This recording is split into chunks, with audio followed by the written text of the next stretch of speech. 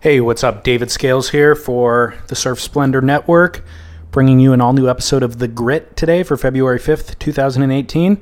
Before I do, I just want to give a shout-out to Album Surfboards. Albumsurf.com was where we recorded today's episode, and we had kind of a last-minute scheduling change, and the shaper at Album, Matt, was gracious enough to accommodate us with very little notice. So check out albumsurf.com. You've seen Josh Kerr riding their boards. They do a little bit of everything, asymmetricals, guns, really interesting alternative shortboards, high-performance shortboards, all sorts of really beautiful boards. They run one of the best glass shops in Southern California, Lights Out Glassing. So really cool stuff, albumsurf.com. Thank you for that, Matt, for hosting us. And then also, I just wanted to ask that you support the brands that support this show. And today's episode is brought to you by healthiq.com. You've heard me talk about them in the last couple of episodes. healthiq.com/surfsplendor is where you go to save money on life insurance. HealthIQ is a life insurance agency that offers savings for living a healthy lifestyle. We're all aware that better drivers receive better auto insurance rates based on their driving record. HealthIQ is offering the same principle to the world of life insurance. This is something directly designed to benefit you and I as surfers. Much of their data for their mortality model was based on running, cycling, swimming, kind of broader athletic categories, but I was able to provide some insights for them as to what's involved in athletically in surfing and some other things that I do to support my lifestyle, like diet and yoga. And as it turns out, surfers are HealthIQ's ideal demographic. So I don't have to tell you, but physically active people have lower risk of heart disease, lower risks of cancer. So that's how HealthIQ is able to offer better rates. Simply put, healthy people live longer. So obviously, you have to prove your health to HealthIQ, so you have to qualify. And they have a real thorough criteria for how to assess your level of health. And you can determine if you qualify at healthiq.com/surfsplendor. If you need life insurance, check it out. If you already have life insurance, do me a favor and go get a quote. Just see if they can save you money. They are no joke. They are the fastest growing life insurance company in the U.S. with over $8 billion now in coverage. Tremendous customer reviews. They've been covered in the press, in Forbes, on CNBC. I will tell you a little bit more at the end of the show, but in the meantime, pause this podcast, go over to healthiq.com/surfsplendor and save yourself money today. Thanks.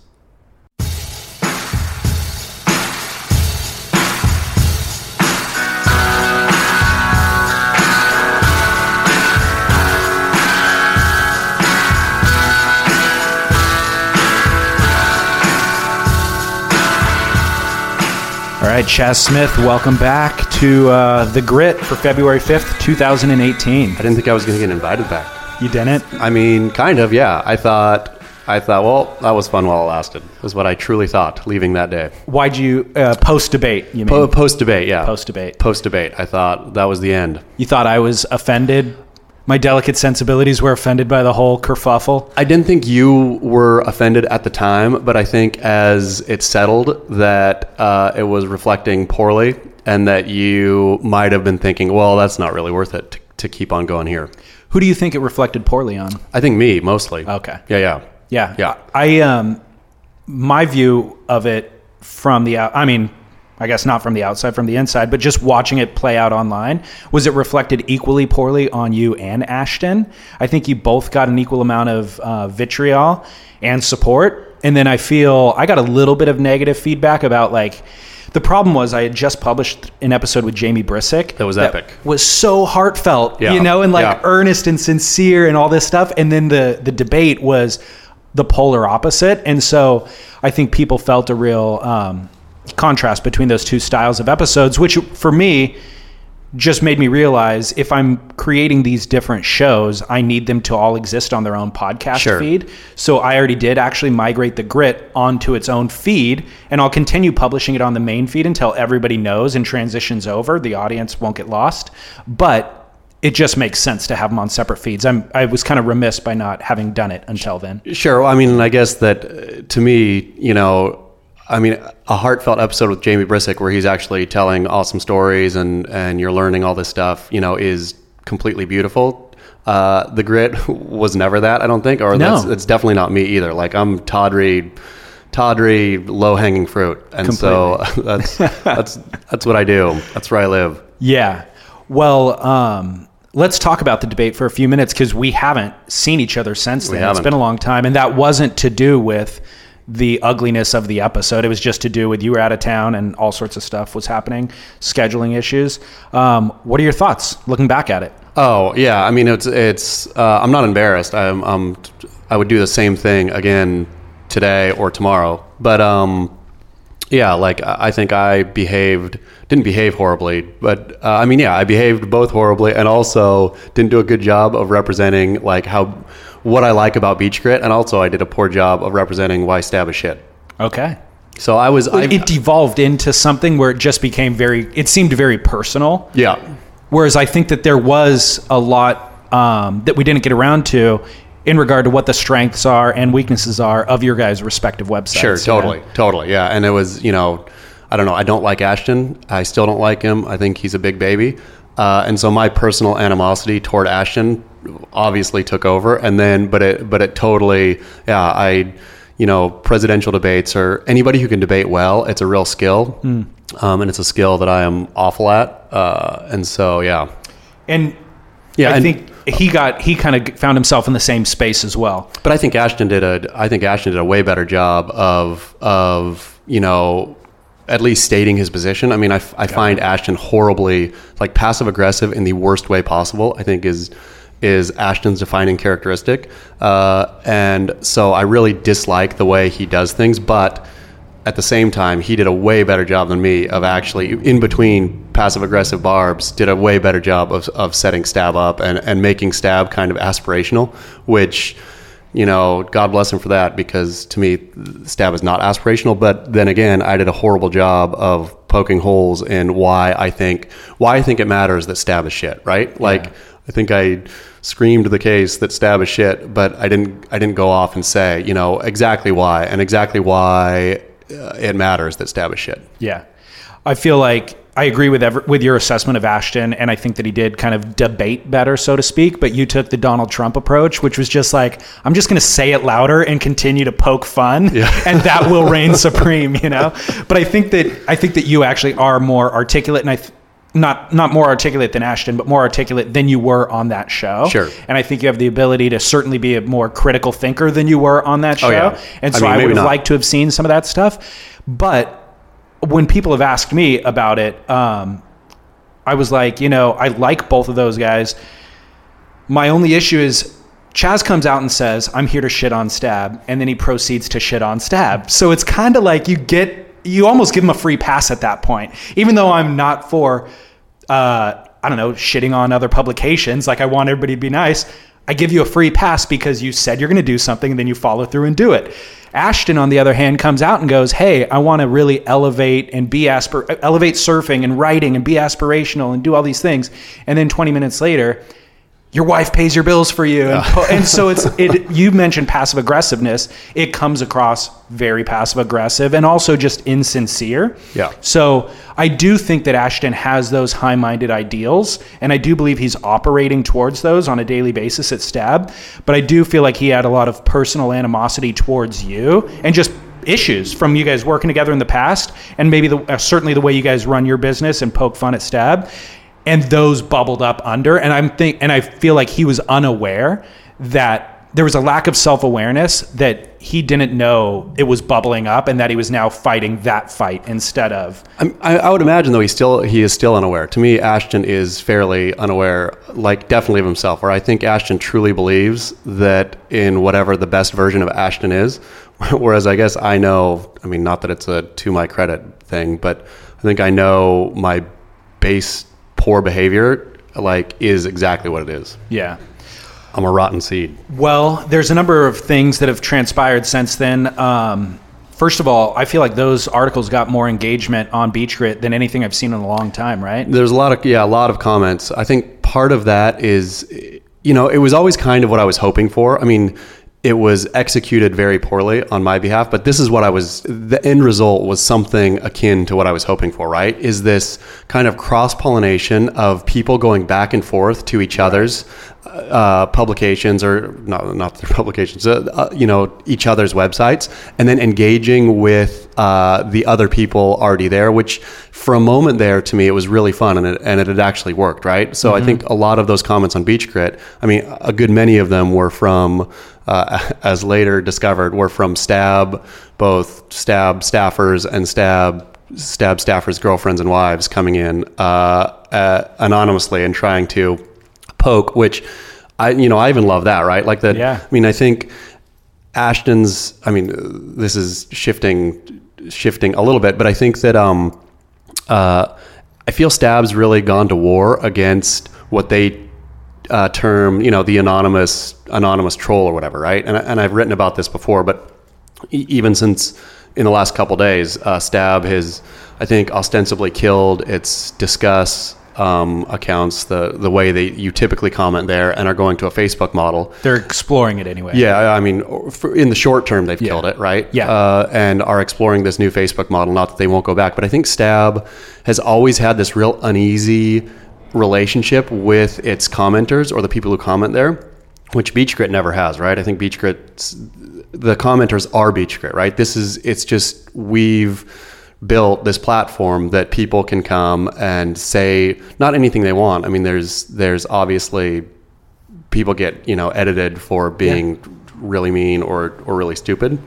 But generally, I think Beach Grit's community, that's what it is, where Stab doesn't seem that's what it is, and is really, really trying to get away from that more and more and more. And, but back to this cross-pollination, I think that's why I was really happy about that. I was really happy that there was this kind of conversation happening, at least in Beach Grit's comments. I really agree. You have to, initially, the ugliness of it, you have to reconsider whether or not there was a different way to do it. But in the end, I feel like the bad taste will leave everybody's mouth, and the engagement that it generated only amounts to more audience, more clicks, more everything. And if you can retain that audience through, ongoing and consistent work, then that's really all that matters. And I know we've talked about the idea of there's no such thing as bad publicity. And I really kind of believe that more and more and more. And there was a different way we could have done the debate that would have the exact same amount of engagement, that would also offer insight into media and the way media operates, blah, blah, blah, blah, blah. Now we're better. Now we're wiser. We'll do that moving forward, or we'll attempt to.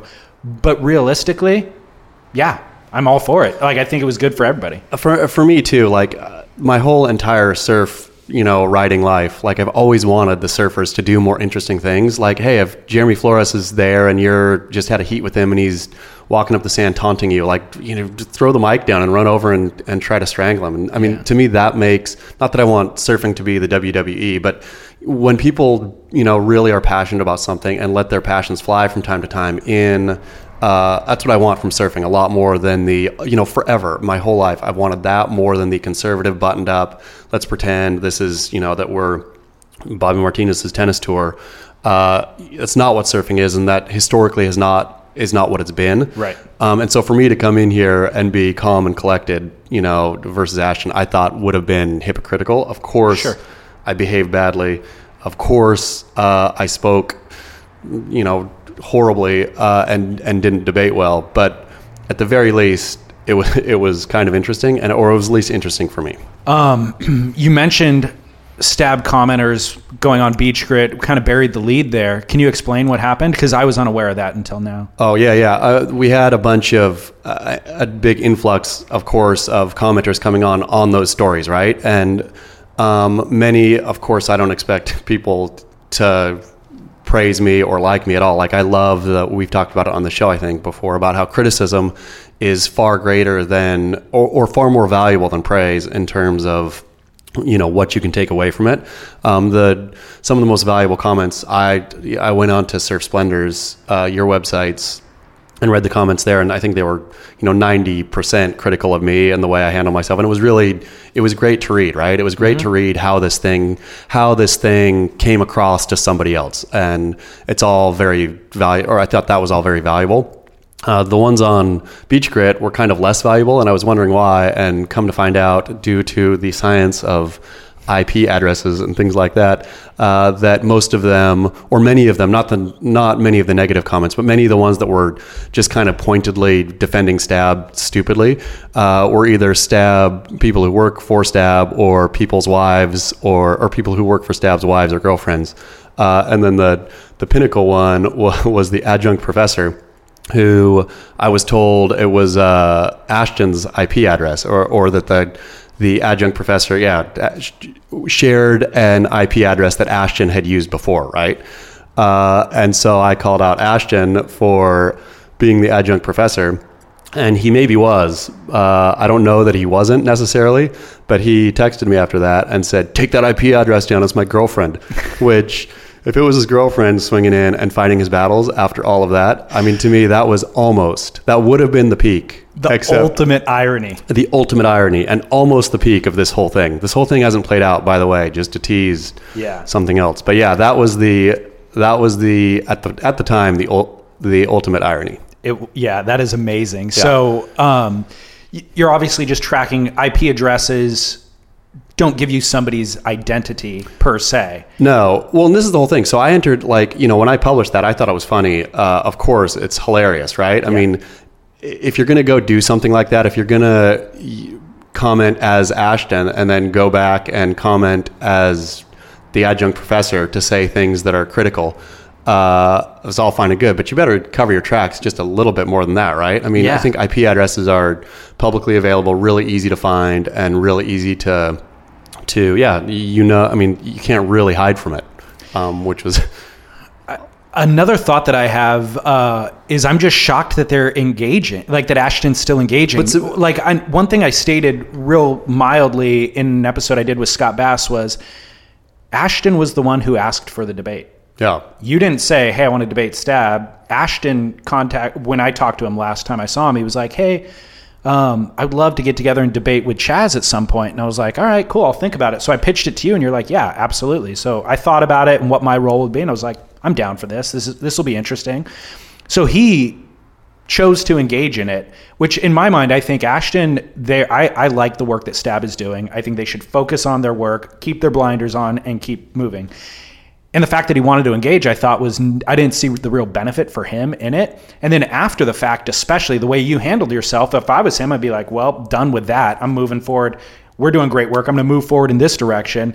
So the fact that in the fallout, they're still going on to Beach Grit and commenting and really just putting more gas on the fire, I think is a misstep. Well, see, I think that's the problem. And I think Negatron, our, dear beloved Negatron at Beach Grit, the guy who looks after our comment section, said it very well in one of his comments, this is what happens when you have an embargo about talking about somebody, right? There's an embargo at Stab about talking about Beach Grit. They won't mention Beach Grit. They won't say the words Beach Grit. They won't have anything to do with Beach Grit. And so you have all this pressure, I think, that builds up in these people where they're angry about what's happening on Beach Grit. Since they're not going to talk about it at Stab, then it just shoots out the sides, which is this crazy, well, not crazy, but very silly anonymous comment kind of thing, right?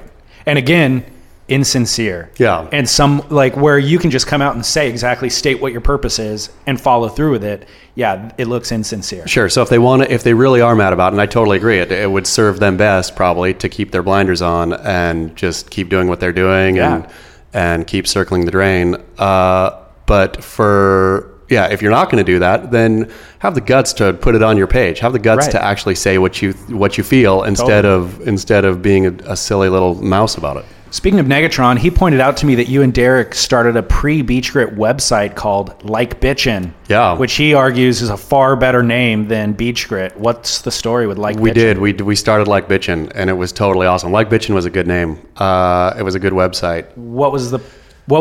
First of all, what was Like Bitchin'? Like Bitchin' was basically Beach Grit, like a early rendition of Beach Grit, and it was I think we wanted to do like kind of longer form arty stories. Like both of us started the great Unfinished Surf novel, and we're writing our own surf novels on Like Bitchin'. We also had airline reviews, like really in-depth airline reviews. We had a bunch of different stuff, and then I can't remember why we killed it, but there was something happened that we had to rip it down, the entire thing, and disappear it.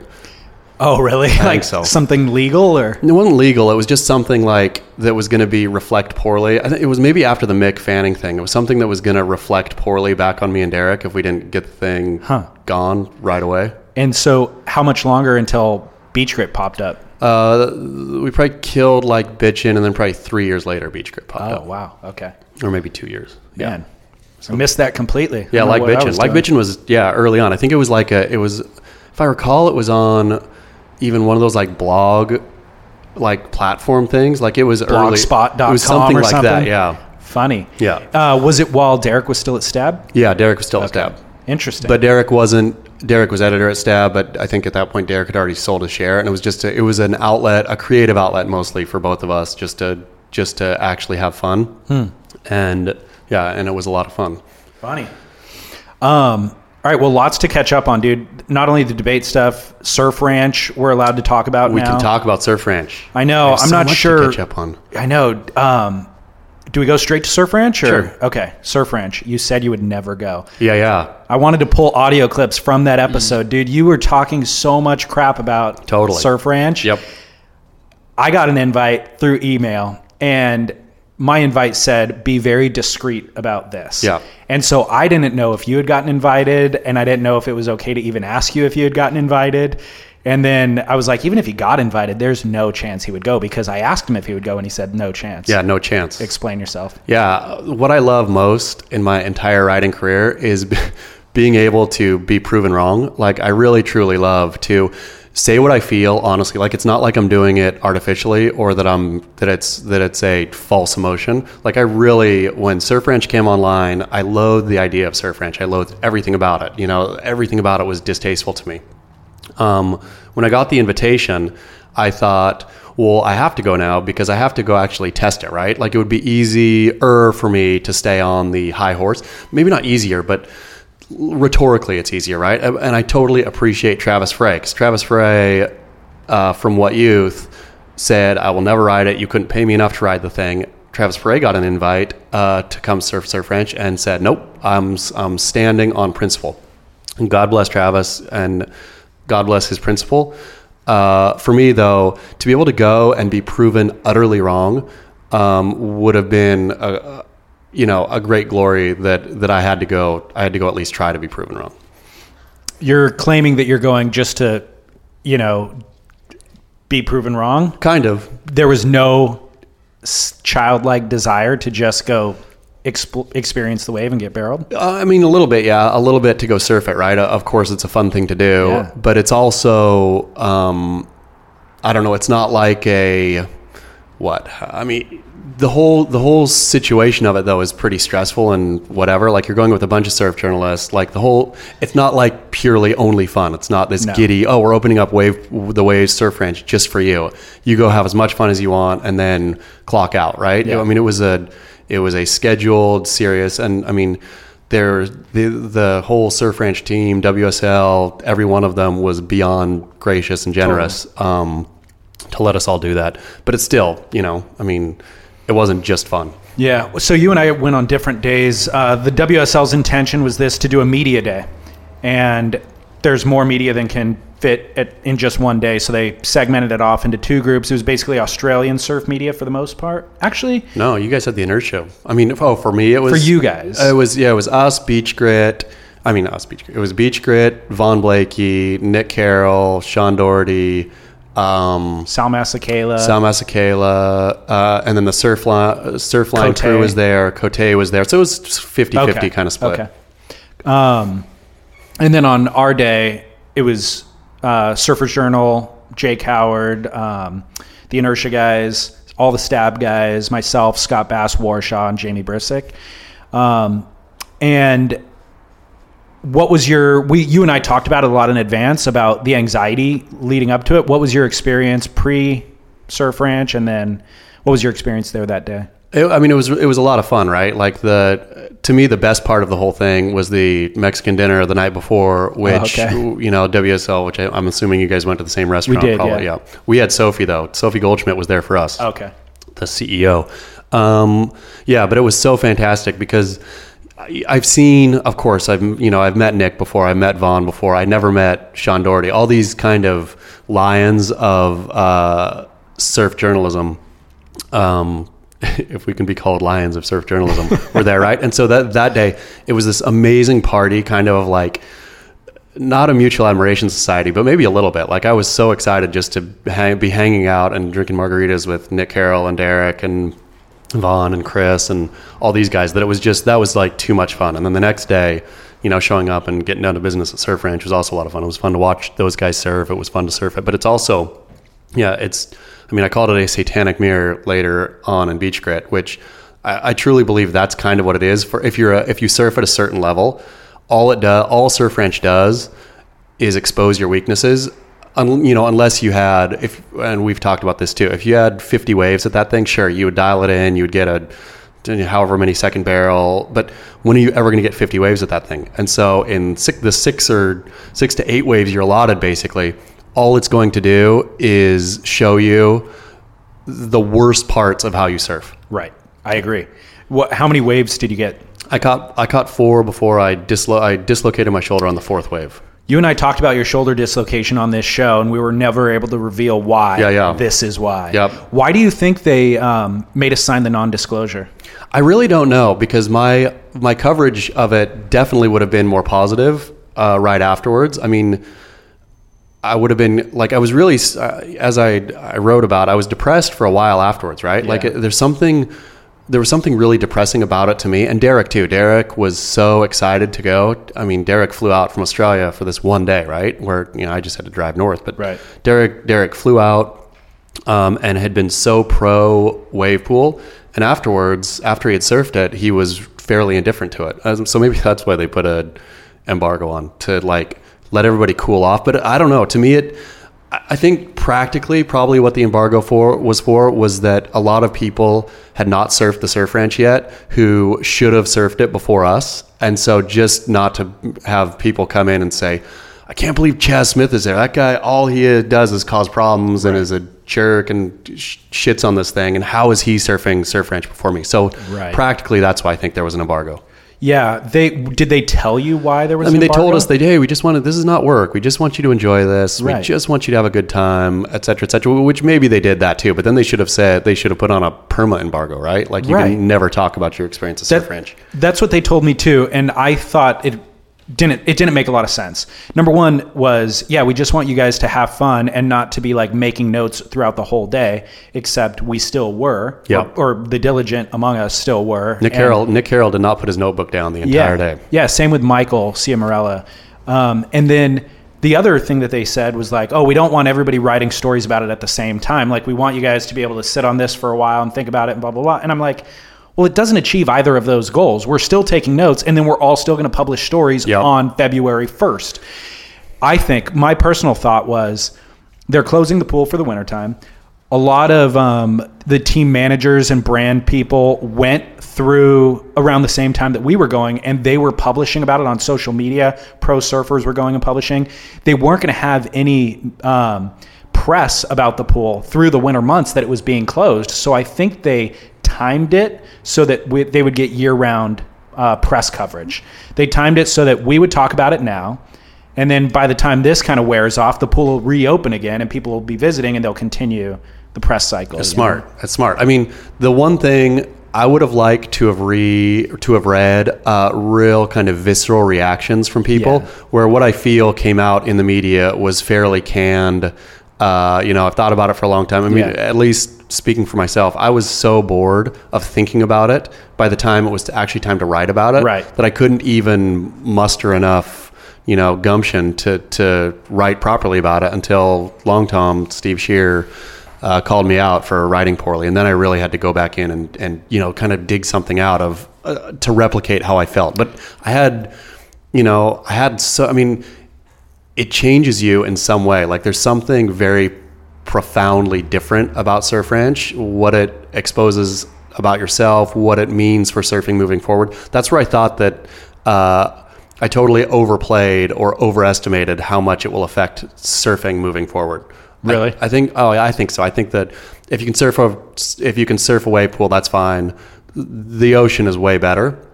The wave that you'll get in a wave pool might be better, but surfing is not. It kind of reinforced what I had already imagined about that. Surfing is about a lot more than riding a wave. Yeah. Yep. It is. That said, I'm psyched on the experience. Like, I had a blast. I'm actually really shocked at a lot of people's negative response, or like you said, Derek, just being kind of indifferent about it. Like, I was not indifferent at all. I felt very psyched on the experience, although I didn't get as much I didn't get to surf as many waves as I wanted to, and I never really got to open it up. Like, I only got 4 waves. So to explain to listeners kind of the way the day worked was, you were guaranteed to get 4 waves. You would be in priority position for 2 rights and 2 lefts, 2 waves per session. And it was an hour-long session with you and 4 other people in the pool. So each person gets, again, 1 right with priority, and then you go to the other end of the pool and get your left immediately after the right. And if you fall, that's your problem. If somebody else falls, you have the opportunity to poach a wave off of them, thereby increasing your wave count, which is, well, I guess you still got 4 regardless. I poached one, but I only surfed that. Did you guys have 2 sessions? Yes. Yeah, we had 2 sessions too. I blew mine out in the first session, but I had a poach, and then I also kicked out of a wave, which is my proudest moment. So you got your 2 priority waves, and then 1 poach, or 2 poached, 1 that you kicked out of. But we had less people than you guys, I think, per session too. So I had 3 priority waves, 1 poach, and on my 3rd priority wave is when I blew my shoulder. So I had my priority right in my first session. This is like 10:20 in the morning, right? All the anticipation, all the hype, all that sort of stuff, sitting in the pool, completely flat lake. Everybody's behind you. There's guys, or all the other surfers are in the water behind you, but then there's guys lining the pool, of course. They start counting it down. It's like all of that pressure that you felt for the month culminates with this countdown. That 1 minute countdown. 1 minute countdown. Yeah. And then the machine starts chugging, and it's this slow build, and the wave starts coming. And it is this pressure cooker situation. And I'm worried that I'm not going to catch a wave, because I've seen Martin Potter not catch a wave, right? And then the wave comes, I'm paddling, and it's like, oh, this feels pretty similar to the ocean. I catch the wave, I stand up, I'm like, oh, I don't know what I'm so nervous about. This feels very similar to the surfing experience. People talk about or asked about it being freshwater as opposed to saltwater. Made no you difference. Don't notice any difference at all. You don't need a special board for it, none of that. It was like, I'm standing up and I'm going, and I'm like, oh, okay, I don't need to feel the jittery nerves that I was feeling. Did like kind of a half turn off the top, positioned into the barrel, and like getting barreled on the first wave, kind of catch a rail, making an adjustment, and I fall. I come up kind of dejected, but think, oh, no big deal. I'll shake this off and catch another wave. No, I did not catch another wave. It's like I got another left, 5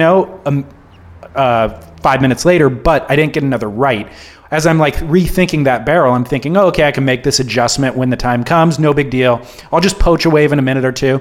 Never got the opportunity to poach. The next opportunity for a right was 4 hours later at 2:20 in the afternoon, at which point all those jitters and nerves had come back, because I thought, well, I blew 50% of my opportunities on the right already. What if I blow this one? Yeah. Well, turns out I did blow it in a different way, but I blew it down the line further, and then realized coming up from that wipeout, oh my God, that's it. It's over. All my opportunities are gone.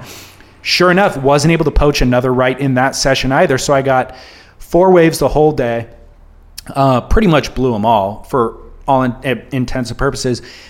Found myself driving home on the 5 the next morning going, that was it. My dream came and went, and it's all over. And I didn't even get to make a barrel.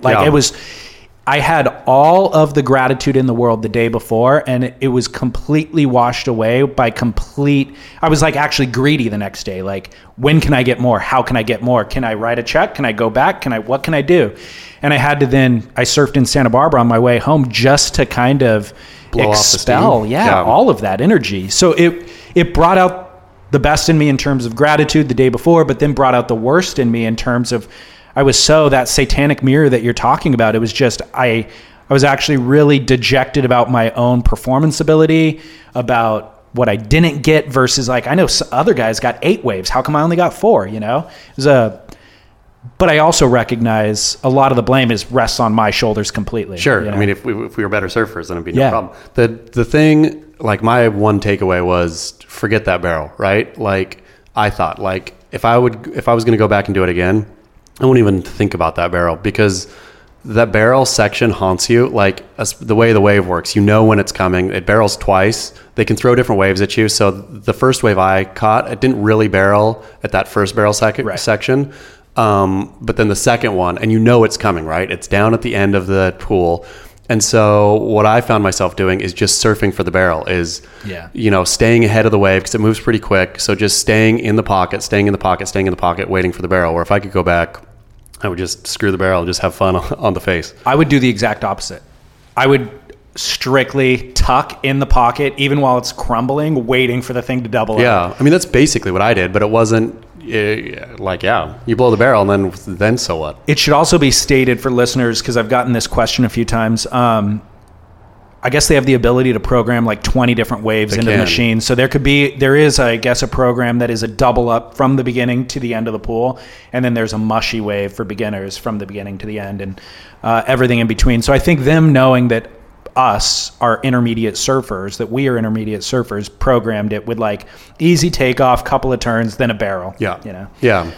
The one I kicked out on, I'm a regular foot, and I kicked out on the left. Like I got halfway down the pool and was just so bored of pumping down the line that I couldn't take it anymore. Like I honestly got bored surfing. Yeah. That's shocking. But I was bored. I was on my backhand. It wasn't barreling behind me. Right. Like I got one somehow that wasn't, or maybe it was, but I kept looking back, waiting to stall for the pocket, and there's just nothing there. So I was just this long, ropey kind of left, and I got tired of surfing it and wanted to ride again. So I just kicked out. Well, so that happened actually to McIntosh too. He got a right that just crumbled. Yeah, that's what mine was. It didn't barrel, crumbled, but then his ran off without him. Like there was no way.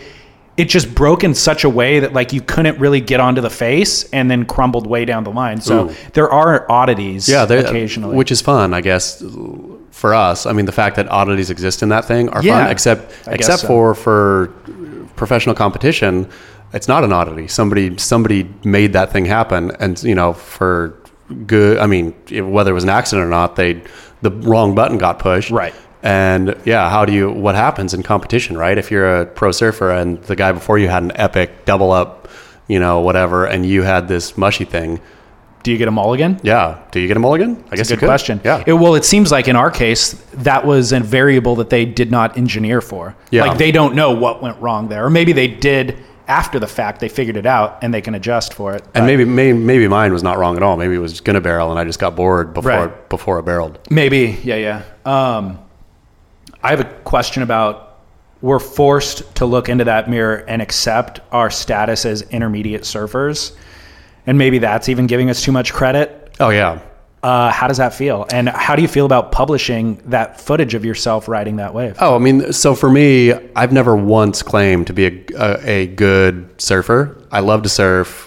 I surf. Like that's all I've ever said about myself. So it gave me no anxiety to publish because I've never once made any real claim. Like, I can on an ocean wave. That's the other damn thing is that surf ranch. The one move that I can do, and I feel look good at, even though I probably don't look good, is a good roundhouse cutback, like cutback, rebound off the whitewash back into the wave. Right. I feel real sick about it. It's the one move you cannot do at surf ranch because the whitewater is not real. Like it's just the dissipated energy. And so basically the second your board touches the whitewash, you're off the wave. Like you can't catch back up you get no bounce out of the whitewash. Sure. So yeah, but for me, no, like I knew what I was. And I think in the ocean, oddly, I think ocean waves you're used to the surfing ocean waves, right? Or I'm used to surfing ocean waves. And so I surf better in an ocean wave than at surf ranch. So not only does it really show you what you are, but it shows you the worst version of what you are. You surfing the worst way possible. And so I don't think it's a very accurate, that's why I think it's a satanic mirror, because it's not perfectly accurate. It's accurate enough and then slightly like darker and more off. I don't know if it's Surf Ranch's fault or because I've heard people talk about J-Bay the exact same way. It's like J-Bay will highlight all of your flaws. Yeah.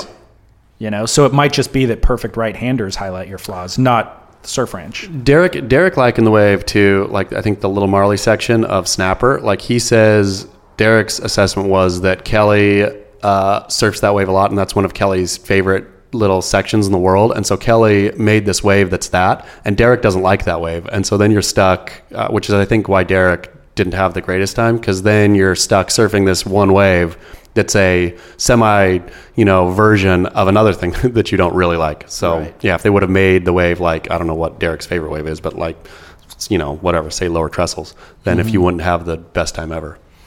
When you're hiring for a small business, you want to find quality professionals that are right for the role, and there's no faster or effective way than through LinkedIn Jobs. Your time and capital are precious, and there is a powerful resource that can help you focus on what you're good at and integrate people into your team seamlessly to help grow your business. LinkedIn Jobs has created the tools to find the right professionals for your team efficiently and for free. LinkedIn isn't just another job board. Everyone is already on LinkedIn with their resumes and references, and now LinkedIn has designed a hiring platform to connect you with candidates specifically qualified for the job that you post about. More than 1 billion professionals meticulously organized to connect people by skill set to help us all advance our position. 2.5 million businesses already use LinkedIn for hiring, and 86% of small businesses get a qualified candidate within 24 hours. It's that fast, easy to use, and effective. LinkedIn Jobs can help you write job descriptions, filter the right person to you, and give you the tools to help you interview them like a pro. LinkedInjobs.com/surf is where you go to post your job for free. Yes, totally free. That's LinkedInjobs.com/surf to post your job for free. Terms and conditions apply. In regard to being a lifelong intermediate, I think that we all of our I don't know, maybe this isn't correct for you. Maybe just for me, when I look back, my assessment of my own surfing is generally based on my best performances. Of course. Like, I did a rad turn 2 years ago, and in my mind, that's how good I still surf. Sure. Even though I haven't done that turn since. And so it was a reflection that I'm not who I think I am. Like, on my best, I'm not having my best day hardly ever. I'm generally settling at the lowest version of myself. But I think in the ocean, when you get 15 waves, per session, or however many waves you average per session, you do one good thing generally that session. Sure. Like, whether it was a real proper, meaty bottom turn, or a nice little flick off the lip, or, like an okay barrel, or you do one thing good. Maybe the whole wave isn't good, but you did one thing good. I think Surf Ranch, you can do the whole thing and surf every part of the wave badly. Right. Or not badly, but you can surf every part of the wave below even what your potential is. Yeah.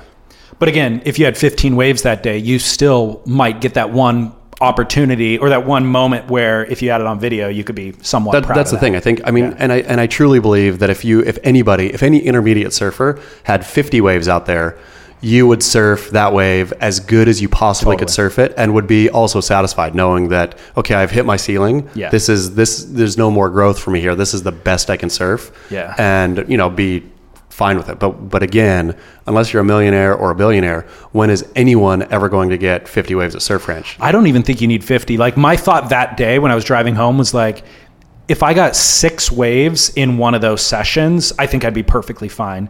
I need like 1 or 2 to get the jitters out. Yeah. I need 1 or 2 to kind of like figure out the wave itself.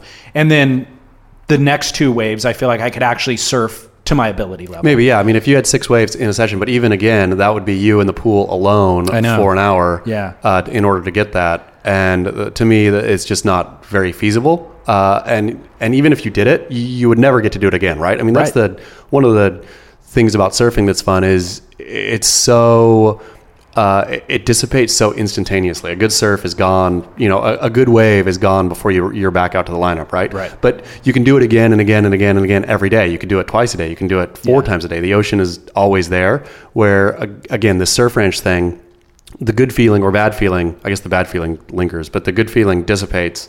But then that's it. I mean, you can't go tomorrow. Unless you're Kelly. If you got an invite to go back, would you go?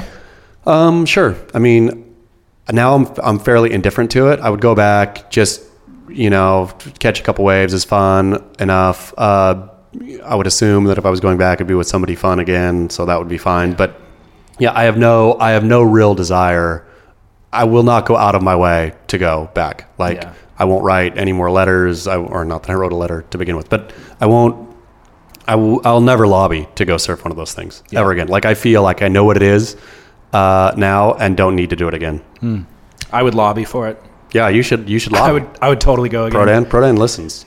Yeah, I would totally go again just because it was fun. Again, I don't know. A lot of people we're all trying to figure out how this relates to our ocean experience. And for me, it's kind of a moot point. It doesn't. No, it doesn't. And I'm going to do both. And I'll surf on my way up to Surf Ranch and I'll surf on my way down, but I still want to go in there and get better at that thing. To me, because really all Surf Ranch is, and when you see it, it's just glorified wake surfing, right? It's like they put a giant boat in a lake that could go fast enough to make this wake, where it made me want to explore wake surfing more, I guess. If you had the right boat kitted out, because then the wave wouldn't end. And if you were in a big enough lake, right, you could just cruise and really dial it in, it made me think that, or wonder if there's a bigger future in wake surfing than I ever, I always just thought of wake surfing as a total novelty thing. Right. But that's all it is. That's all that plow running down that lake is just, may as well be the hull of a boat that's, pushing water. So you have not surfed since that day? I haven't. That was my last day in the water. Yeah. So what's the status with your arm, and when do you think you'll be back in the water? I don't know. It was honestly, I couldn't move it for almost a month after that, which I put my arm out of socket many times in my life. This was the worst aftermath. I must have just damaged the last thread of whatever there was left to damage in there. So I have surgery in 2 weeks. And then I don't know, I think they say it's a 3 to 6 month recovery. Wow. But yeah, I'm sure I'll be in the water before 6 months. But yeah, it might be close to a year off surfing. Is that the longest you've ever gone? Oh yeah. Yeah. By a long shot, I would imagine. Yeah. By a whole ton. So do you miss it? Yes, what I miss is even thinking about the ocean. It's funny. I drove by the beach today, and I don't think about the beach anymore, right? I don't think about swells. I don't think about waves. I don't think about if something's coming, where it's all those little parts about being a surfer, the way it kind of defines your life, or at least orders your life. Yeah. Knowing that, hey, this Saturday or this Wednesday or whatever, I know a swell is coming. So, I've got to be a little fluid here. Not having that anymore, I find my life just generally less satisfying. Really? Yeah, yeah. I probably get more. No, I probably don't even get more work done. The way you have to fit a surf into a work day means that you've got to be diligent about getting whatever work you have to get done, right? And if you don't have that anymore, if you just have days stretching out without any punctuation in them, then stuff just gets lost and whatever. Yeah, I feel I am a worse human being, oddly, without surf. I saw a question that was stated about you, for you. It might have been in regard to the debate fallout or something that you had written. A lot of what you were writing was negative, or you were expressing a lot of negativity. And somebody said, they're like, does Chaz still love surfing? I don't think Chaz loves surfing, and I'm not sure he even likes surfing anymore. Yeah, I do love and I do like, and probably the reflection of negativity may very well have been just from me not surfing. Yeah. Not getting back in the water. Yeah.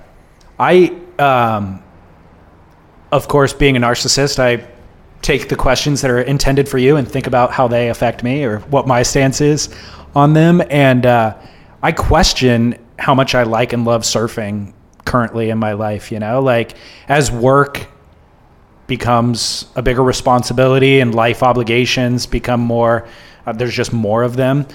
It's man, I like surfing. Served an important part of my life. It serves less importance now than it did, or maybe it would have more value if I actually did it more frequently, or with the frequency that I used to do it. It might actually enrich all these other things. I don't know. I don't have enough time to go test that theory, but I question its role in my life, as my life evolves and changes. I think as surfers, we're oddly all cursed to have experienced this thing that gives us, great joy, and then goes on to define at least portions of our life. Yeah. But then also, at the same time, it's kind of a weight on everything you do. But I will say that, being out of the water, if you want to rediscover your love, just get hurt. And then, but it's not that I'm watching more surf videos or anything, right? I'm just generally, I wish that I had that to order my life again. Yeah.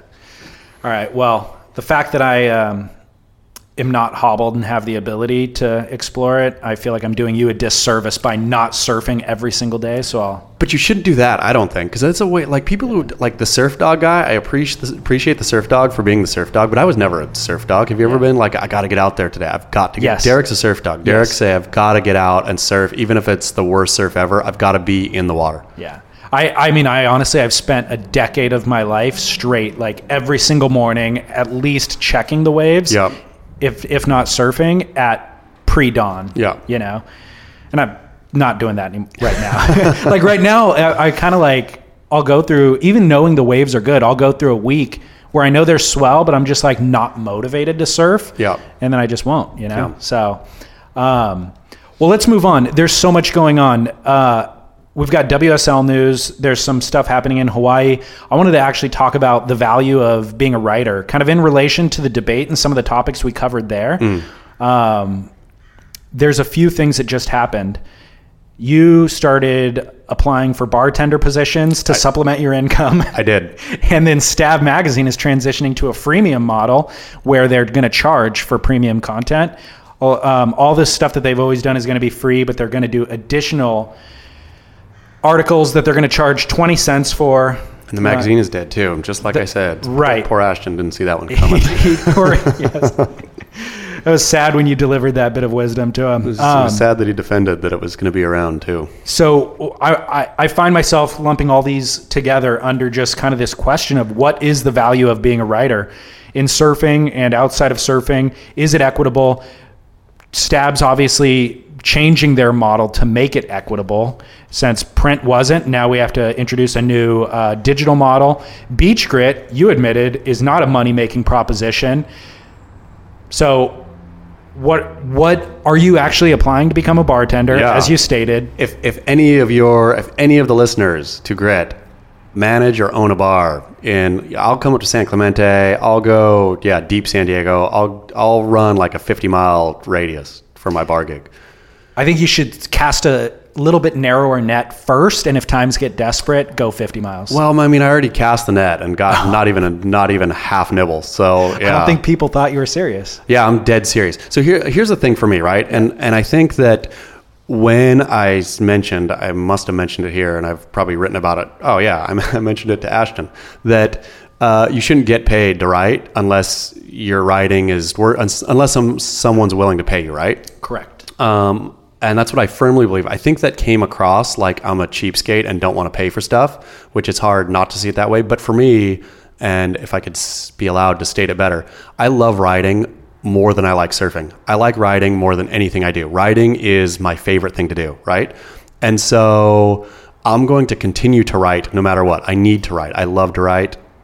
Like I may not be the greatest writer ever, or may not be. I'm not the greatest writer, but that's what I like to do. So instead of asking, since that's what I like to do, you don't go out and say, hey, could you pay me to surf? You don't go run around and, do a freemium thing or a fundraiser or something. Not that people who do that are wrong for doing that.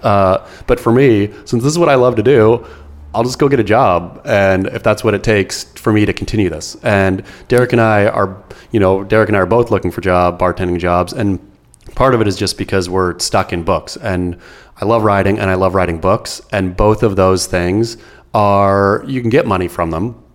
And I do get money from them. I make money, but I'm horrible at managing my money. And also the way the money comes in is weird, right? Like when I sell a book, then you get a chunk up front and you get royalties, but the flow of cash is weird. So that's why I'm looking for bartending gig. Bartender, it's cash business. You walk away every night with cash in the pocket. Exactly. And you do it a couple days a week. That'll keep your pockets lined. Exactly. And I think that it's everybody does GoFundMes and stuff like that where I want to do, don't fund me. Just give me a job. Dude, I got a DM and you just get like a little snippet of what the image is that they're sharing with you, you know?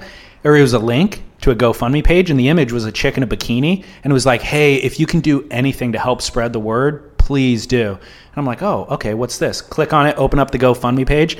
The chick, and she's like, hey, me and my friend are trying to become swimsuit models on Instagram. Amazing. Trying to become bikini models on Instagram, and we need camera equipment. And we don't feel right asking our parents for the money. So this is the Canon that I want. It's $3,700 with these lenses and blah, blah, blah. Can you help support our... I was like, oh my God, this is what we've come to. That's what we've come to. I mean, were they raising their money? I gave him $50. You did? No, I'm just kidding. I was going to say, because if any of that, to me, the proof is in the pudding of a GoFundMe, right? Yeah. They're all kind of absurd. I mean, they're not all absurd, but let's say many of them are absurd. But if you can get it funded, then it's not absurd. Right. Like, that's all it is. Well, no, they had $70 funded out of their goal, which was, I think, was thousands of dollars. So Okay. no, I don't know who gave money. And to me, I'm just like, we don't need more Instagram models, or, you know. Sure. But I agree with you. And I think this relates to the writing thing, which is, if the market will pay for it, then by all means go for it. Like, you're worth whatever the market is willing to pay. No more, no less. No. And I don't care if you're male versus female versus whatever. It's just the most qualified person for the position, and the market will decide. And going back to Stab's, freemium model, like, I'm very interested to see how this works. More power to them for trying to change it up. It was clearly, and I think Stab stuck in a lot of, Stab has a lot of baggage that Beach Grit doesn't have. Beach Grit's, live and free.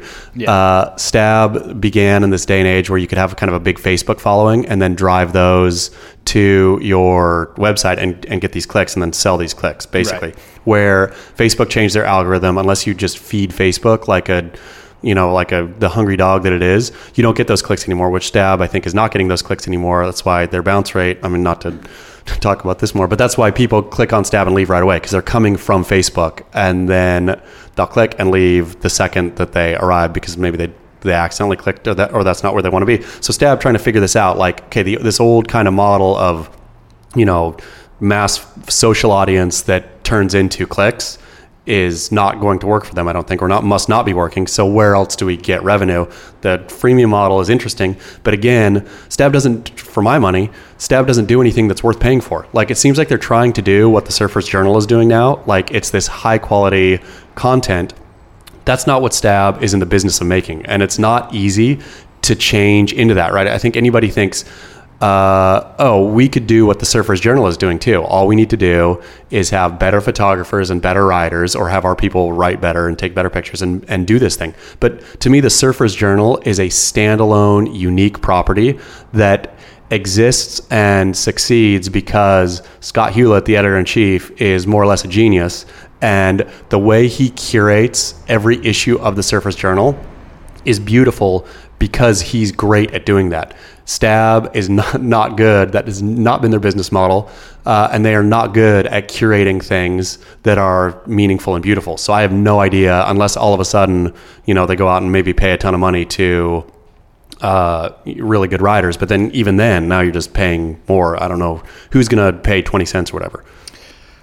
Why not make Beach Grit a profitable business? I mean, we're trying, we will, and we're moving down that road, right? Like, that Beach Grit is not and has never been for Derek and I. This is why it's beautiful, I think. It's because it's not a short game. This is a long game. And what the whole idea of Beach Grit was to fill a need that I think exists in surf media, which is for a place for really core interested people, right? People who surf a lot and love surfing and buy surfboards and want to discuss all this stuff. A place for them to come and not be fed with bad advertorial, not be fed with, anything other than, hey, we're building this community. And if we build that community, and if there's a need for that community, which I think there is, then it will become profitable, because there'll be real partners who want to come on and have come on and do come on to reach that audience with real things that these people want, right? Like, to me, the idea that bad advertorial has to be a thing is utter nonsense. Like, we have an audience, our audience needs and wants stuff. Like, let's pair those things together. And if that takes 10 years to build it properly, then so be it. Then I'm happy to sling drinks for all 10 those years. It just seems like you guys already have built something that's viable that advertisers would want. And I'll be honest, what's worse for me than bad advertorial is the random ads that you guys have in between the article and the comment section, where it's just linking to random clickbait stories on Google. And it's like, okay, if you do that because it's profitable for the business, I have no problems. But if you're telling me that you guys can't even make a living and you're kind of devaluing maybe the page or the brand by having this random unrelated stuff, then who does that serve? I mean, I think for my money, having that random unrelated stuff, it doesn't get Beach Grit stamp of approval. Once you do, bad advertorial, we're stamping something. This is Beach Grit approved. And then you're down into stab zone of stamping everything, like horrible products, silly ideas, bad concepts with this, and that's become, I think, Stab's brand, right? I think Stab is now synonymous with more or less, and I think across the industry, that's how Stab is kind of seen. Like, oh, they do some good stuff, but there's also just a lot of bad stuff, and of course they're keeping the lights on. Theoretically keeping the lights on, and that's all fine and good. I just don't want that for Beach Grit, and so I would gladly throw up 1,000 more silly Google ads that you can just look around rather than taint the content. And at some point, again, I mean, Beach Grit, it's not profitable. It's totally profitable. It's profitable enough to pay for itself, and all the money we get now goes to the writers that we have on there, right? So from Warshaw to Steve Shear to anybody who writes, anything valuable, that's where the money goes. Derek and I just aren't drawing down. Right.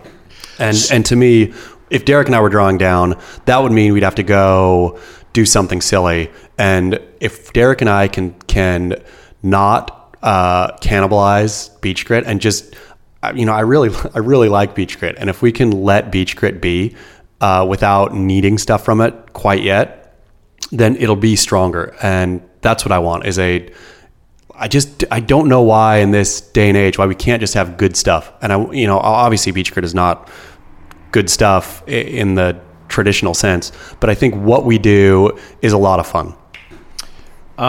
What makes you think you're qualified to be a bartender? Because I drink. Oh, is that all that's required? Yeah. Passion for alcohol. I feel that, and I feel it would be a good, I could tell some good stories while tending bar. Like I could get in some fun conversations with the patrons. Isn't that all you need? I mean, there's an element of service required as well. Oh, sure. I mean, that's fine. I think you need to be good with people, that sort of stuff. You're going to have to cut limes, clean up after the night's over, things like that. That's okay. I'll do all that. That part sucks. Yeah. I probably saw. Have you been a bartender? No. Yeah. I've worked as a server for 7 years when I was in college and stuff, and that's where I developed my passion for wine. Oh, yeah. So I transitioned into just kind of dealing with wine in the restaurant environment. Yeah. Which is kind of a bartender thing, but sure. You were a sommelier. Without the classification, the actual accreditation. Okay. I guess. Yeah. All right, dude. WSL news. Yeah. Facebook pays $30 million to the WSL for exclusive licensing rights for the next 2 years to broadcast all of the content. No more app, no more YouTube. The only place to see professional surfing live will be Facebook, right? As far as I can apparently tell. Yeah. That's the way that I read it. And the latest story that came out, or the one that I cut and pasted yesterday or 2 days ago from Variety, said Sophie, I think, was quoted as saying, no more app. It's done. Interesting. So I have not used Facebook for a couple of years. I still have an account, but I have not posted on Facebook. I haven't replied to anything I've been tagged in, blah, blah, blah.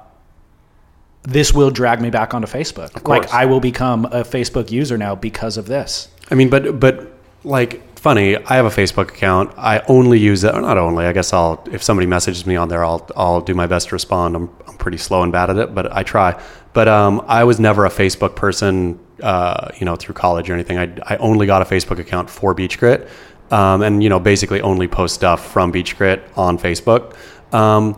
But using it that way, I don't see what the big deal is, right? I totally get what the big deal of people not liking this monopoly system and Zuckerberg and all that, but YouTube is the same thing, right? I mean, it's owned by Google. So, I mean, in our tech space now, we have we have Google, Facebook, Apple.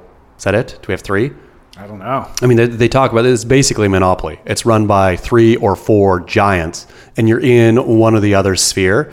To me, that's a bad idea, but if that's the reality, that's reality. Facebook is no worse than Google and no worse than Apple, right? Yeah. And so can't you just go on to Facebook and use Facebook only for watching surfing and not engage and not interact? And I guess, of course, the hope is, Facebook's hope, I would imagine, would be all of a sudden you're a participant again, right? Yeah, more time on the site, right? Yep. And I mean, there are anti-Facebook people who don't have a Facebook account. And I totally understand that, and I completely, like, the people, I've read a lot of comments about the deal with Facebook and the WSL, where people are furious at Zuckerberg and furious at the idea of Facebook, which I totally appreciate and understand. And for those people, I would imagine, Facebook's or WSL's deal with Facebook is a game changer and a killer. Like, if you can't go watch it anymore, that's a bummer. Right? I think they will, though. I think they will create an account by and large, and just to watch the content. But that's the thing, and the WSL is obviously walking this fine line. How easy is it to just turn off? Right, once the sport or the competition side of surfing is not where you want to be anymore, like, you're going to refuse. Will you miss it? Like, I don't miss when I miss watching a surf contest. Like, when I'm watching one, I really like it and stuff like that. But I don't, if somebody said you can never watch professional surfing again, I would think, oh, and that's about how much, it would change my life. Did you watch the Vulcan Pipe Pro? I watched the final, the semis and the finals. Yeah. I guess you're right.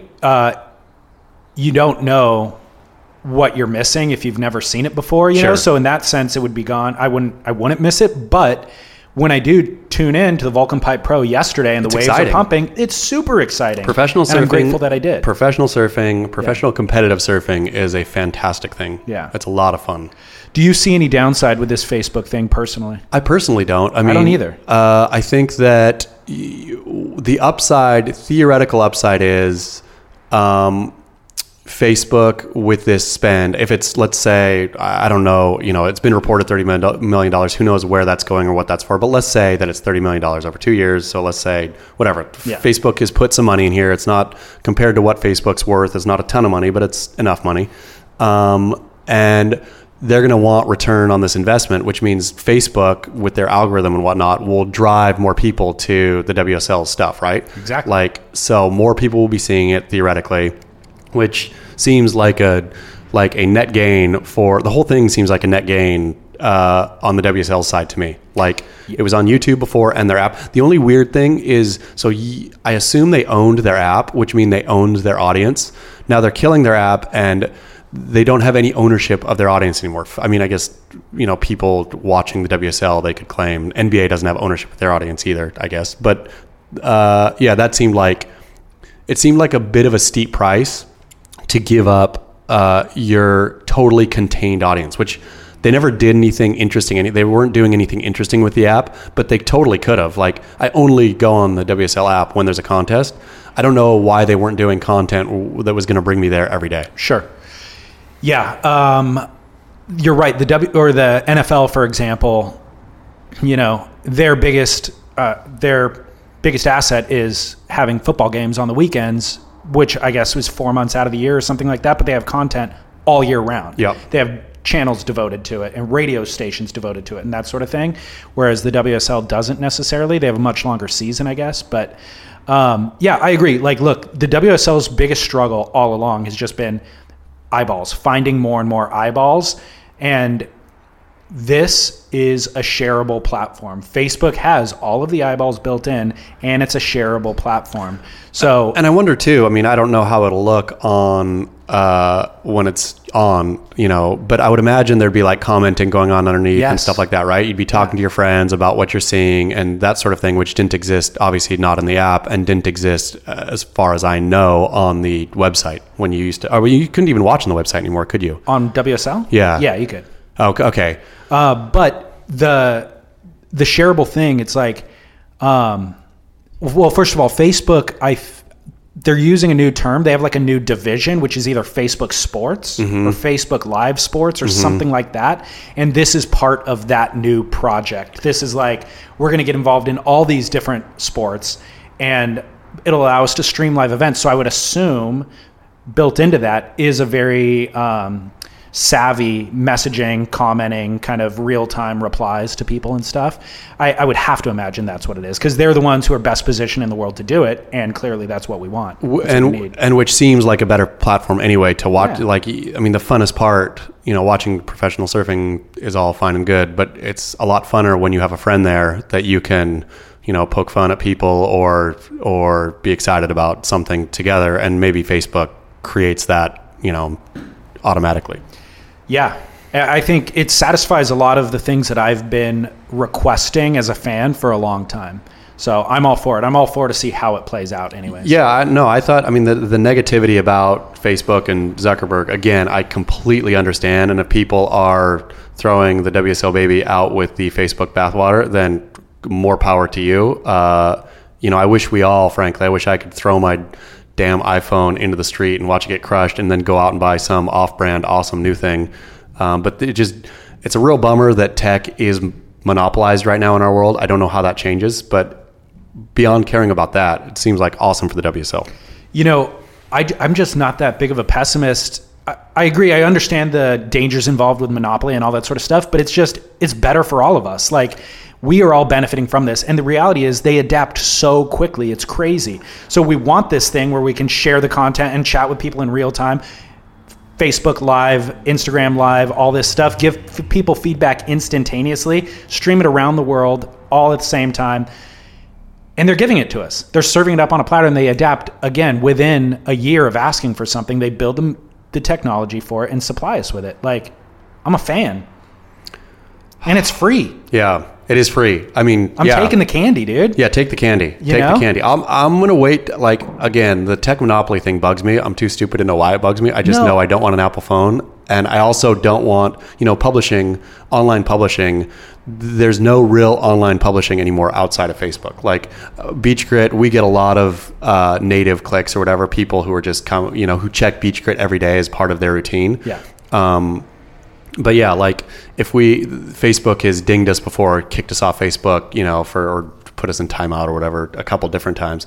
And it's so brutal because you just watch your traffic get cut by a third, where just because the powers that be thought you did something inappropriate. Yeah. Where that kind of stuff is like, ooh, I wish we could have a more diverse, but yeah. I agree. But what I'm saying with the adaptation thing is that whatever policy that was that they kicked you off for then isn't in place now. I guarantee it, because they changed that quickly. Yeah. And I remember I heard somebody talking about from Facebook saying that they have so many different teams of engineers, right? And they're running on any given day 10,000 different beta versions of different things on Facebook. That's crazy. Whether it's just a shareable function or a commenting function. So your experience on Facebook today could be a different experience than mine is, because you're on one of those beta versions and I'm on a different beta version. And you know how they do that. There'll be ways that you share something yesterday, you go on today and it's slightly different. Yeah. It's adapting all the time. I guess the fear I have is that somehow I'll cross some invisible line at some point and Beach Grit will get kicked off altogether.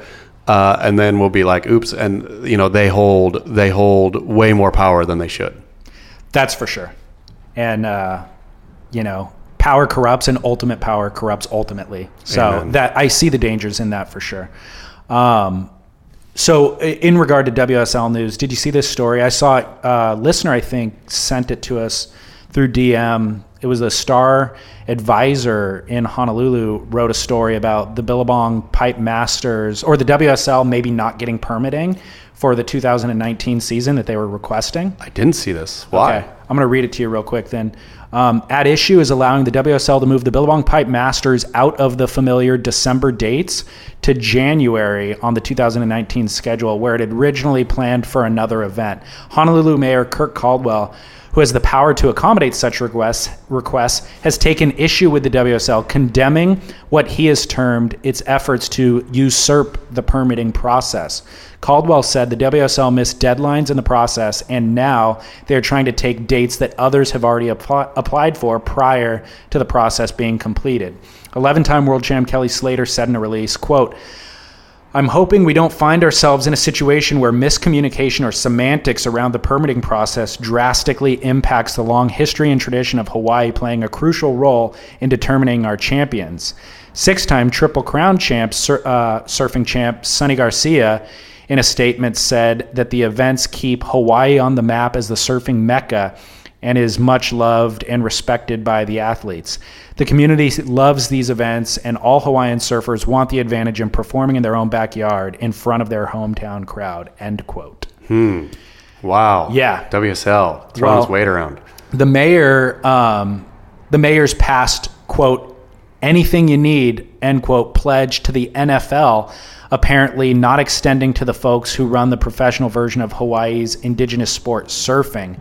2 years ago, when the NFL wanted to serve alcohol at Queens Beach as part of their Pro Bowl event, the city swiftly plowed through an apparently conflicting long-standing ordinance to grant an exception. So I guess the mayor definitely makes accommodation for different organizations along the way, but the WSL, not so much. Yeah, which, I mean, it's all fun and good, I suppose, right? The NFL is a multi-billion-dollar brand, and the WSL is a maybe tens of millions of dollar brand. Yeah. But yeah, that's exciting, kind of. It's interesting to see how it played out. I wonder if it's part of WSL's, like, a part of the program, too, kind of like devalue Hawaii. I feel that once the wave pool came on, wave pool is the future of the WSL, right? I mean, no ifs, ands, or buts. I think it's the wave pool. Future of the WSL is wave pool plus specialty events, which would be, pipeline. What would the probably pipeline, bells, chopu. You could do Jaws in theory. Sure, yeah, like a couple, like five or seven, like real iconic. J-Bay. Yeah, waves, and that's it. And that's the entirety, and obviously Trestles is gone now, so I would imagine they would disappear Snapper pretty quick if they needed to. Yeah. Western Australia would be gone, I would think, if the tourism board didn't pay for to hold that event. I mean, so how many iconic waves are there in the world? And by iconic, I mean like premium iconic. I would say less than 10. Yeah, exactly. Yeah. And so you could do that. And then have everything else be in a wave pool. Well, the devaluing of Hawaii is an interesting point. I feel like the WSL has always been, or just different iterations of the WSL has always been beholden to the locals, and it's kind of like, well, we'll allow more trialists into this event for you guys that we don't have elsewhere, because the waves are amazing and it is obviously Mecca. But I wonder if they do feel like they're held to unfair standards in Hawaii that they aren't held to around the world, and if they don't like that, maybe. But if they're gonna cede that ground to, say, Volcom, who I thought, from what I saw and from everything I read, to put on a phenomenal show, right? I mean, I think people were really, really happy this year with the Volcom Pro. Well, I would say Red Bull put on the show. Yeah, Red Bull. Volcom sponsored. Yeah. But I think, from my understanding of it, though, Red Bull and Volcom work in close, and Volcom has sign off on like a couple years ago, the one before last year, I think I was supposed to be one of the other guys, and the like sideshow they have, and got cut out by Volcom. Because for whatever I'd written at the time that would have been anti-Volcom. But there was a lot of paperwork, and so I think Volcom has definitely their hand on the thing too, alongside Red Bull. Of course. All to say though, phenomenal show. Everybody loved it, as far as I could tell. Widely praised. And so if the WSL sees that ground, I mean, to me, they really miss out, right? Like, you think so? I think the WSL really misses out, because I think Hawaii, particularly Pipeline, will always be a focal point. And if they're not the focal point, if the WSL is professional surfing, yet they don't have the one prime, they don't own the Super Bowl, then that is a little silly for them. Is it only the Super Bowl, though? I mean, it's been the Super Bowl up until now. I think if the WSL feels like they are being reasonable with the way that they're running the Pipe Masters and allowing locals into the event, the trialist event, all this sort of stuff, spreading enough money around for everybody, and that local contingent is still not happy and they're still making demands, then what else can the WSL do? Sure. And I mean, they can leave.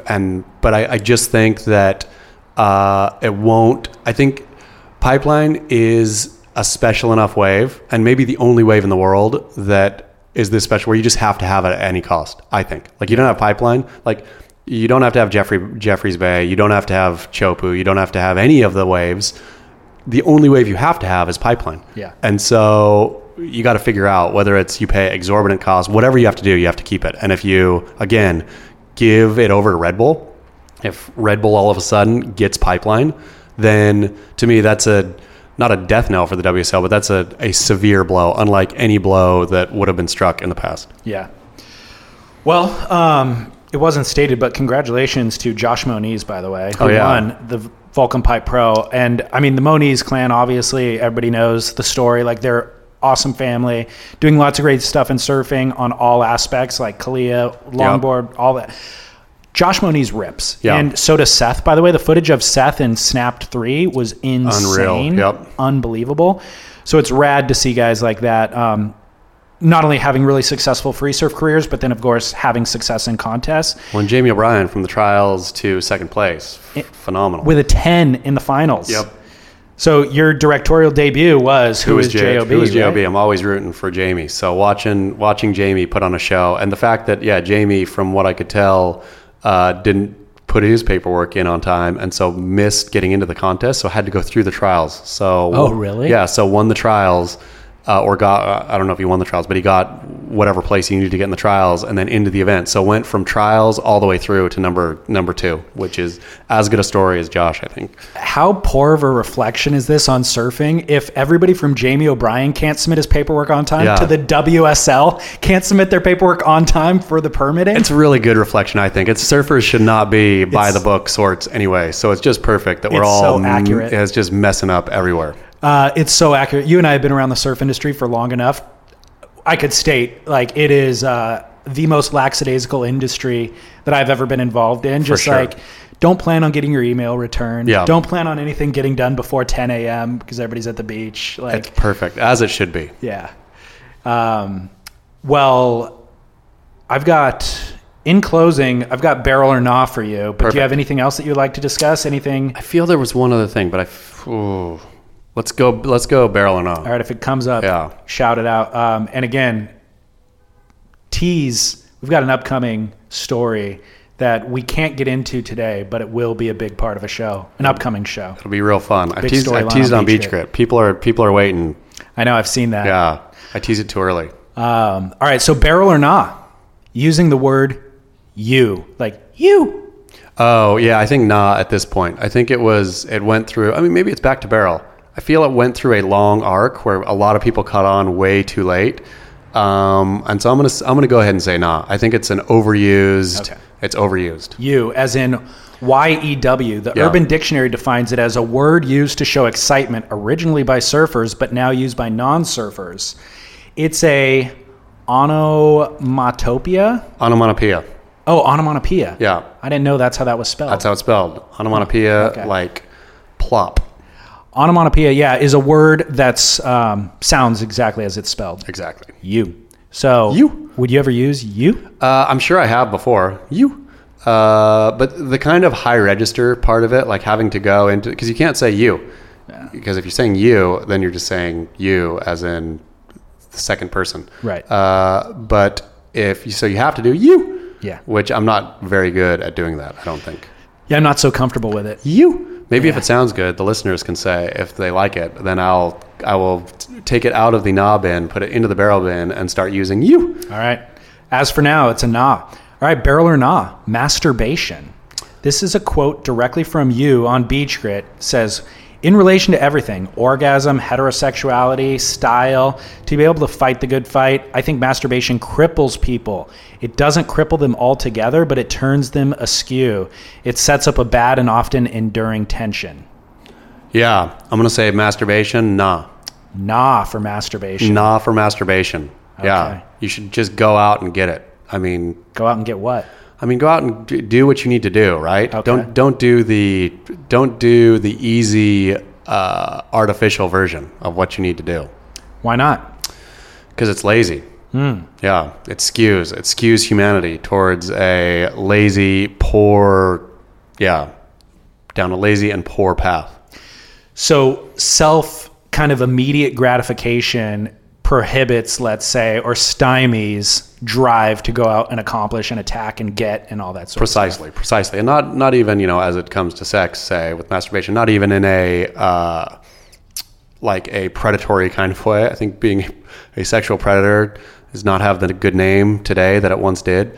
And so, yeah, but going out and working hard at, either finding somebody that you want to be sexual with and doing the right things to be sexual with them, or whatever the case, right? So, okay. Yeah. So let that energy and the tension build. Exactly. And expel it in a much grander fashion. Precisely. Okay.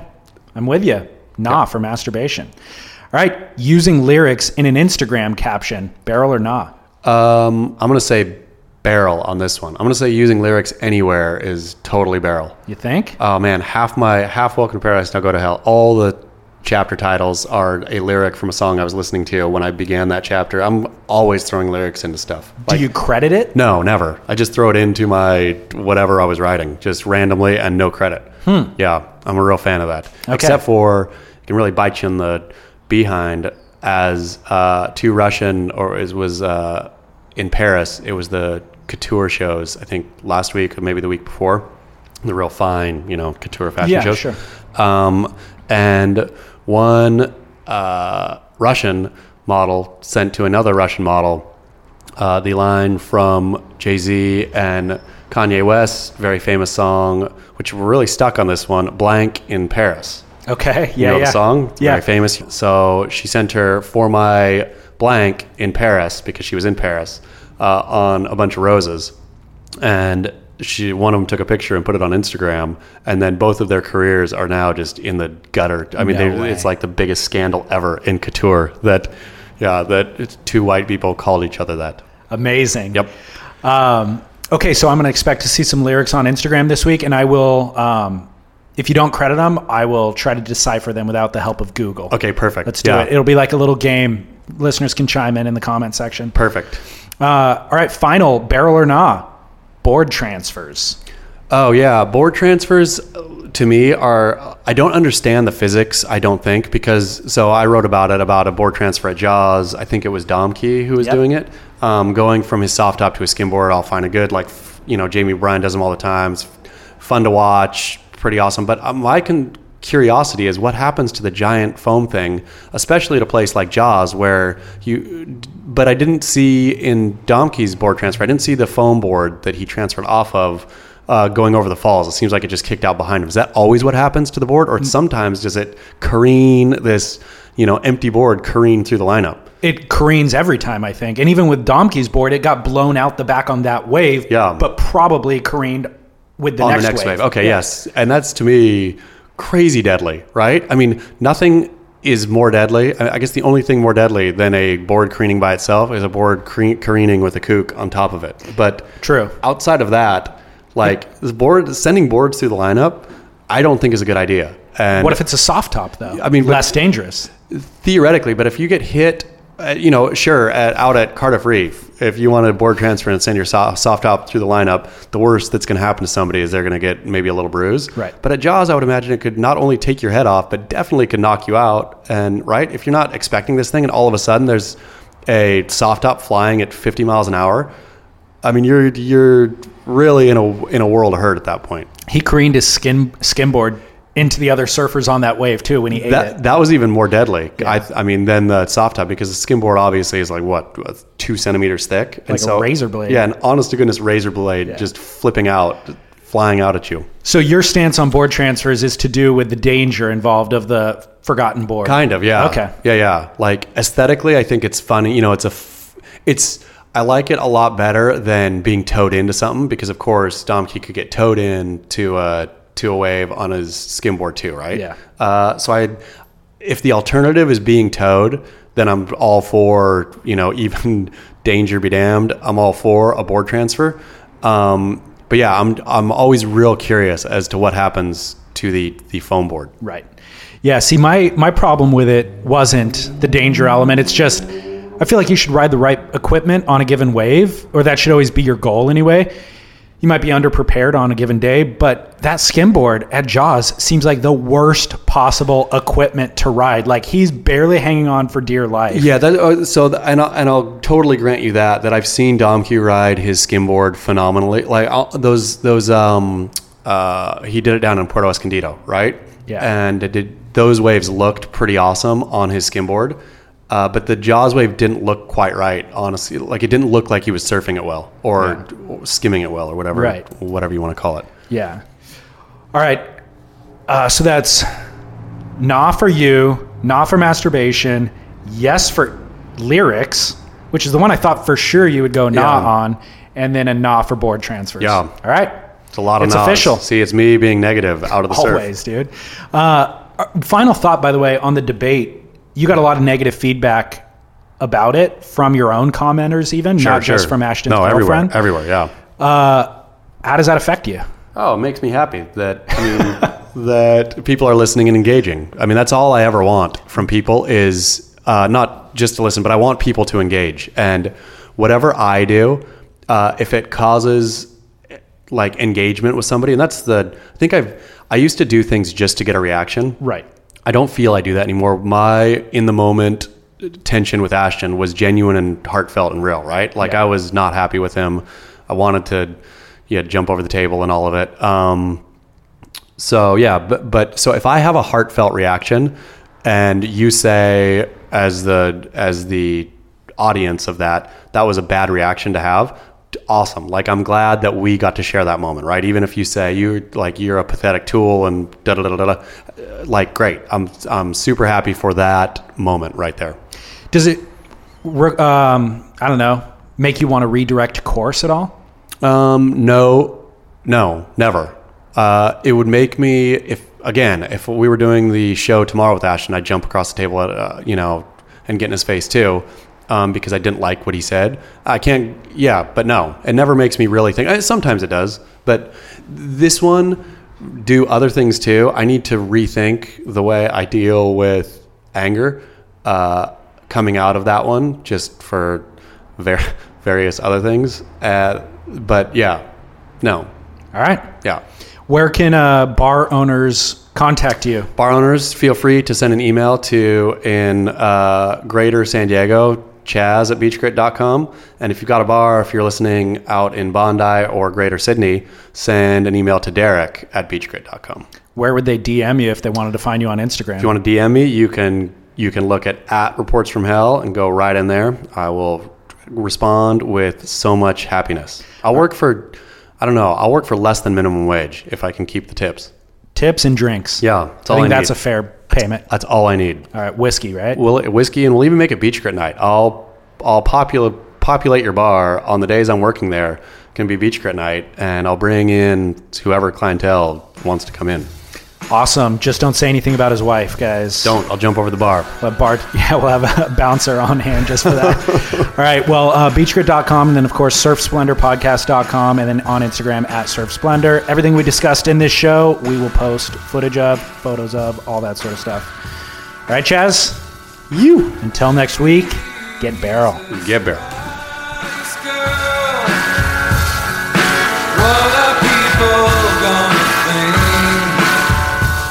All right, in closing again, thank you, Matt Parker at Album Surfboards, albumsurf.com. It's where you can check all of their work out.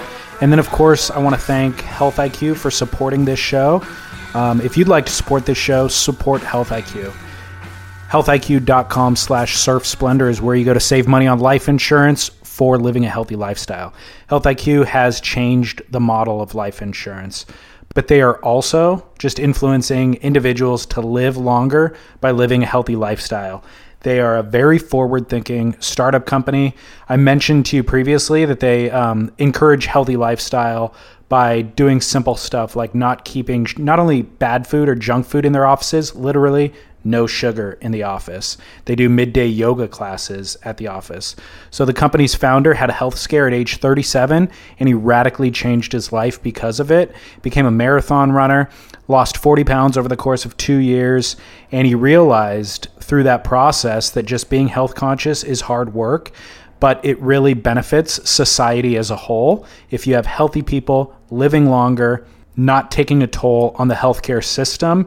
It's better for everybody involved. So he founded Health IQ with the goal of improving world health by financially celebrating the health conscious instead of harassing those who are not healthy.